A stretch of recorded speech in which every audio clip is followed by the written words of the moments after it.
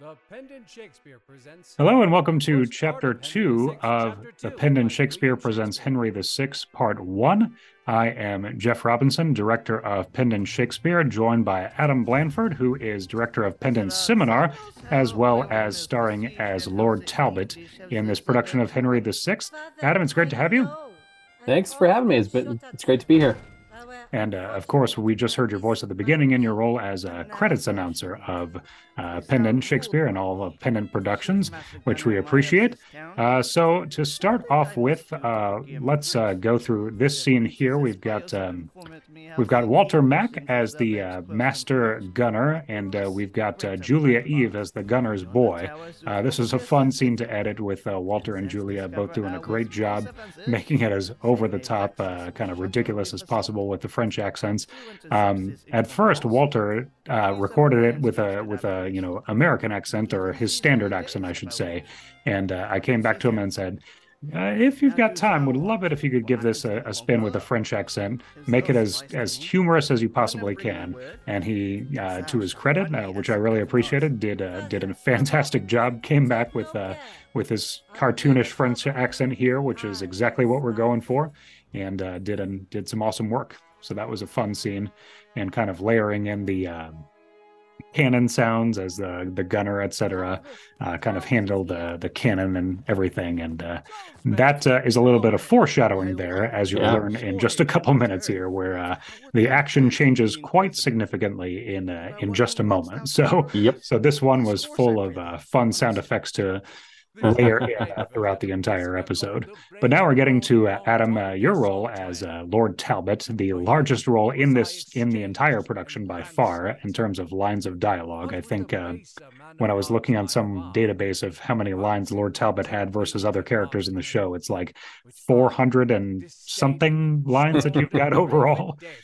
So yeah, no small part for sure. But tell us a little bit about the challenges of playing Lord Talbot, and the unique voice you brought to this character, kind of making him sound a little bit more mature, I would say.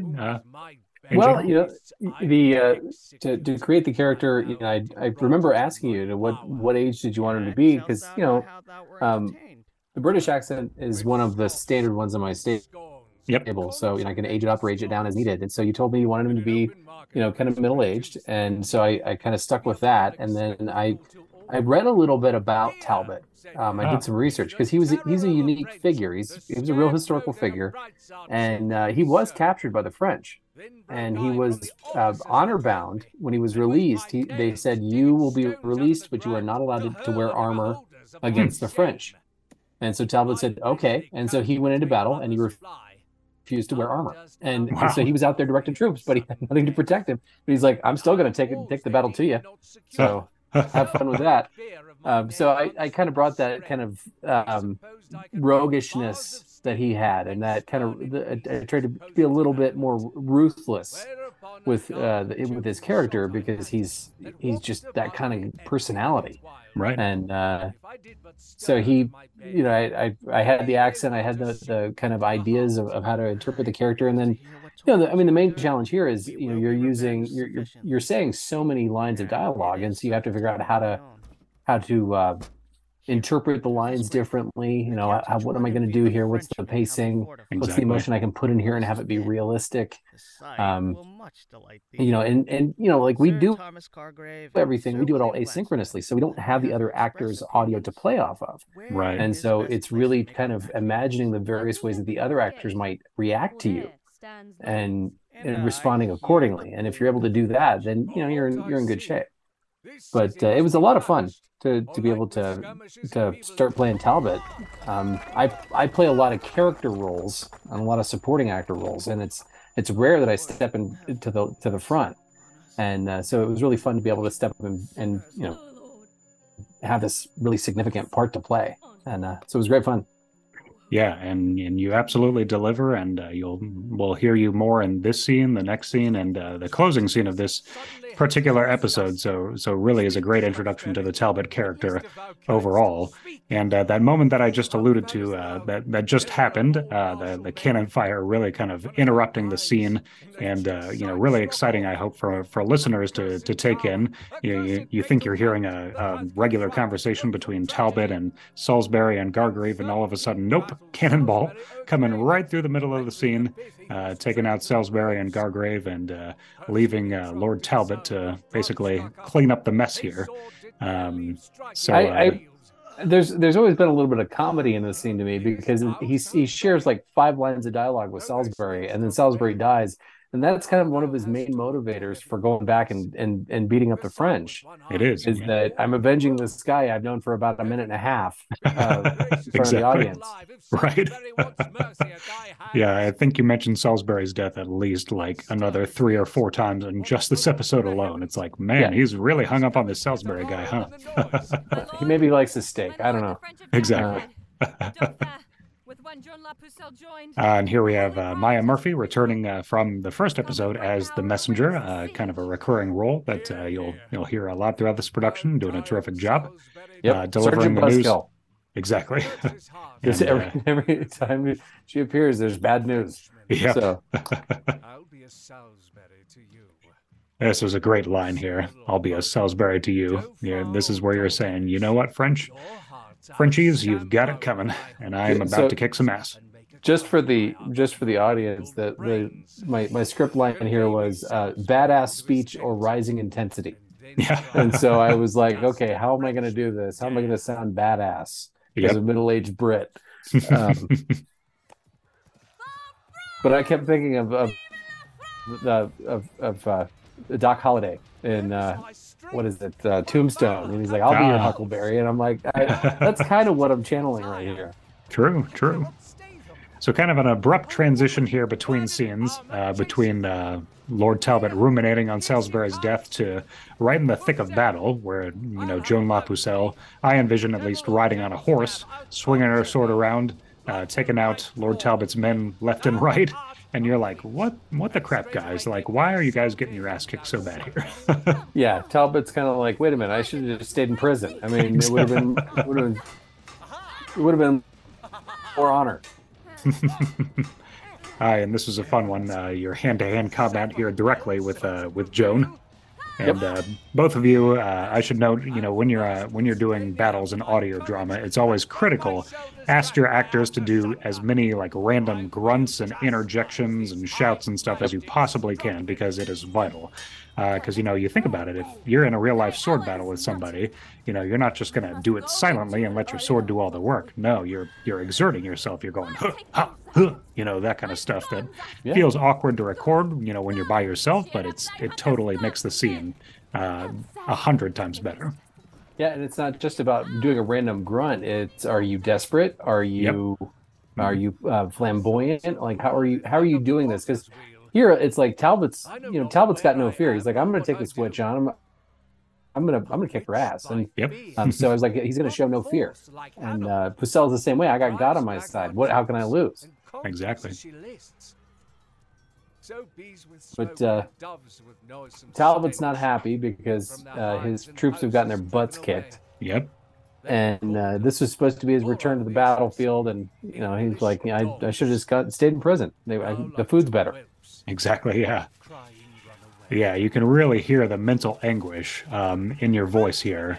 And, as you're ruminating on, like, how did I get here? Like, how on earth did I get here? Like, why am I on this battlefield losing so badly to this woman and to the French? So love the transitions your character goes through in this scene. And here again, you're chastising the troops and bringing up Lord Salisbury yet again, hung up on his death. And, that's kind of a cool transition, too, where you go from pensive and introspective to basically chewing out your men and saying, hey, get your stuff together, guys. Like, for crying out loud. Yeah. Pucelle is entered into Orleans, in spite of us, or aught that we could do. Yeah, another moment here where the music, really adds to the scene, adds to the tension here.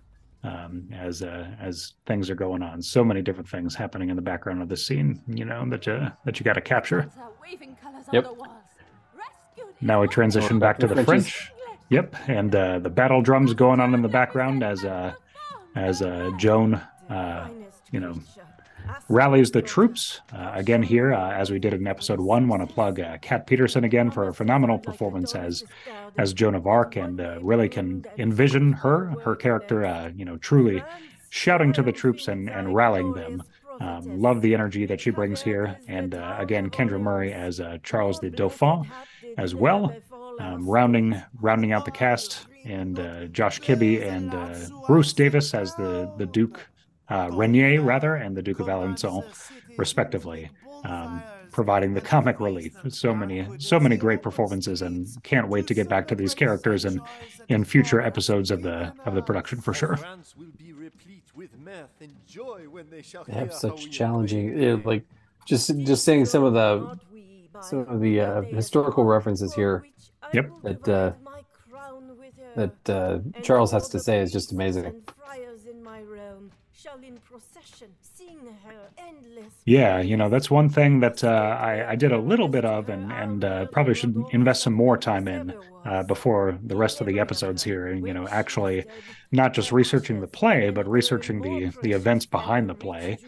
Because this is a history, one of Shakespeare's many histories. So really rooted in historical fact, obviously dramatized for sure, and fictionalized in many different ways. But, at the end of the day, it's important to keep in mind these are all real folks being portrayed here.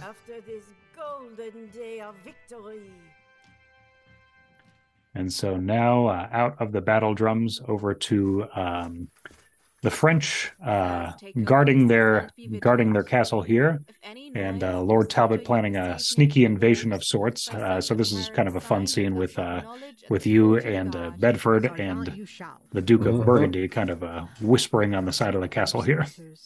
When others sleep upon their quiet beds, constrained to watch in darkness reigning. Oh, a quick plug here as well for Cindy Woods as one of these guards, another recurring pendant performer who was just started in Double Falsehood in many different roles, and returned as a ensemble member or utility player in this production as well. We always, really appreciate these actors and actresses who are able to be versatile and fill in so many different parts in just one production. You heard Zendi as a messenger in the episode 1. Here she's a French soldier. In the next episode, she'll be kind of a rabble rouser. So her and Walter Mack, two of our leading kind of ensemble members in this production, just as vital as anybody else in the rest of the cast in bringing this dialogue to life for sure. Yeah, I mean, you have to switch between so many different characters, sometimes in the same episode, other times in the same scene. Like exactly, it depends on how things are scripted, and so yeah, the ensembles are fantastic. And the cast overall is really great. Absolutely. And I should note on that note here, we have Gareth Bowley joining the production for the first time here in this episode as the Duke of Burgundy. You heard him as why am I forgetting his character's name? He played Duke your father. Alonso. That's right. Yeah. That's right. In Double Falsehood, terrific performance there. He's been in Seminar. He's been in so many different pennant productions. So welcome back, Gareth. He was Great your to have sidekick in Seminar. That's right. That's right. He was the Winthrop to my Dr. Oblidio, one of my favorite performances ever. So yes, great guy. He's been on numerous other audio dramas like Star Trek Defiant and many others. If you're a listener of many audio dramas. Excelsior, yeah. Oh, that's right. That's right. Excelsior. That's the one I was thinking of. Yeah. And now we transition here after the attack back to the French, again bringing in some comic music here to set the tone for the scene. These Frenchmen are literally getting out of bed, rubbing their eyes. They've been half asleep. So they were all just wanted to partying. emphasize exactly. Yep. Of all exploits since first I followed arms, ne'er heard I of a warlike enterprise. So this was a funny scene where I ended up recording my lines as the Bastard of Orleans twice because I was kind of not sort of getting at. I didn't feel like I was totally getting at what he was supposed to be saying right here with that line where he says, Holy Joan was his defensive guard. And I found one interpretation of the scene basically saying, hey, Charles and Joan are sneaking in. Like, should we assume that they were up to some hijinks together of a certain nature before they did? So I kind of reread the line where saying, oh, Holy Joan was his defensive guard, with kind of a double meaning there. Basically suggesting that they were up to some hanky-panky before sneaking in. I don't know whether that's what Shakespeare intended, but that's what one interpretation I found, suggested heavily. So I said, all right, let's go with it. Yeah, it's kind of helpful to find some of these various translations out there from time to time if you're having trouble understanding a certain piece of dialogue.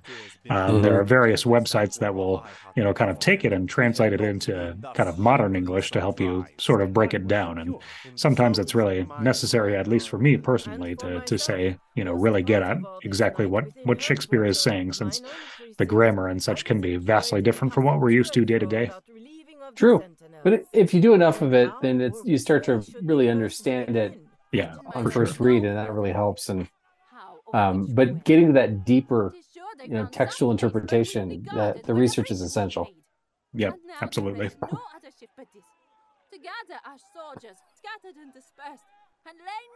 And yeah, I should mention, I think I mentioned in the last episode, but again, so many performers, yourself first and foremost, Adam, in this production have got these lines of dialogue that, one single take will stretch on for 3 to 4 minutes. Yep. And we ask our actors to do 3 to 5 takes of each line. So you're talking about a serious investment of time, especially if you want to give like multiple interpretations of how a line goes, or pause in a different place when you read the line a second or a third time. It's always helpful to me as the director when our actors take the time to do that, and really helps and rounds out the production for sure.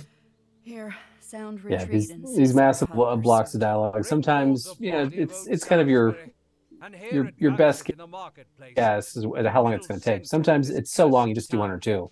Exactly. Because a 7-minute monologue you don't really want to do 3 times. Right. For every drop of blood was drawn from him, there hath at least 5 Frenchmen died. Now here we are at Salisbury's funeral. Once again, Lord Talbot pining for his buddy, even if he only knew him for 90 seconds. He's ready to build a monument. Exactly.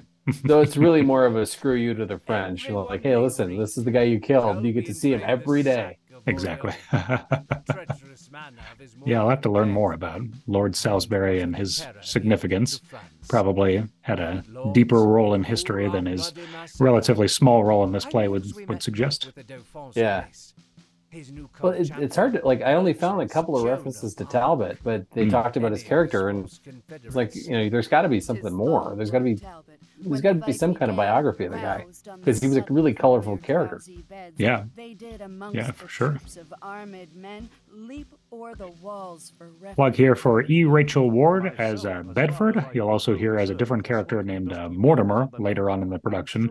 In fact, in the next episode, episode 3, where she plays kind of this aging, kind of 90-year-old prisoner rotting in a jail cell, and really cool to hear that voice that you'll hear in the next episode, and her versatility. Some excellent work by E. Rachel Ward once again. All hail, my lords. Which of this princely train call you the warlike Talbot? Every time I bring a horse into a scene, I always end, the horse's steps with a neighing sound. Got to figure out a different way to do it, because I feel like it's a cliche. They got to blow the air through the nostrils. Exactly, yeah. We'll experiment with that for sure. So now the messenger is talking about, or foreshadowing the next scene, with the Countess of Auvergne. You'll hear momentarily. That's a fun one that you'll hear in just a minute. When ladies crave to be encountered with. I wanted to add some music here suggesting, there's something a little bit fishy about this Countess of Auvergne, and you will hear very shortly that turns out to be true.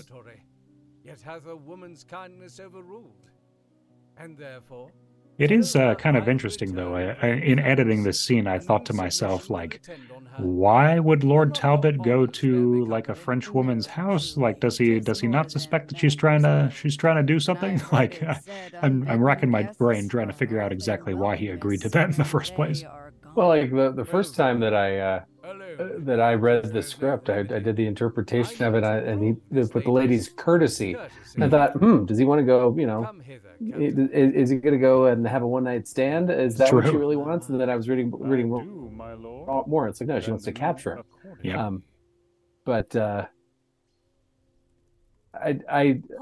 This is a very. He knows there's a trap, and that's part of it. Is that when I play the character, the interpretation that I have is that he really doesn't have much fear. He doesn't worry about death, and he's just a complete smartass. And so, that's kind of how I approach it. It's like art imitating life. I didn't have to work that hard. Great is the rumor of this dreadful night and his achievements. So here we have Gail Wamba as the Countess of Auvergne. You heard her in Pericles as Thaliard, the assassin. So great to have Gail coming back, another longtime Pendant player to this production, and love what she did with her French accent. Sounds really natural and really well done. And this is a hilarious moment where she's like, "Is this Lord Talbot? You know, this guy's a wimp. This guy's a scarecrow, right?" That with his name, the mother still the baby. I mean, he could have said, "Look, I was in prison for like 6 months." Right. So, you cut me some slack, lady. Things, you tend to lose some pounds. Right. So yeah, kind of a great example of how this character is really. It might be a serious scene, but there's definitely much humor to be found for sure. No question. There always is. Madame, I have been bold to trouble you. I love that line in particular. I have been bold to trouble you. So now I'll just get out of here. What means he now? Go ask him whither he goes. Stay, my Lord Talbot, or my lady. And so when I'm just like, he knows that there's something up. He's already prepared for it. Exactly. He's not worried about it at all. Nope. He knows what he's doing. Then art thou prisoner? Prisoner? To whom? To me. Here she is rattling the keys.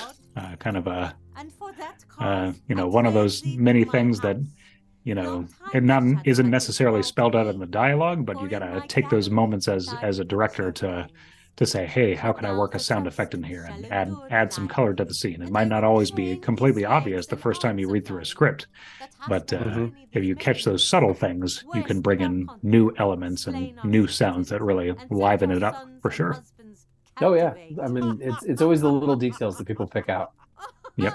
So that creates the realism in the scene, and so the effects are everything. And it was really well done. To see your ladyship so fond.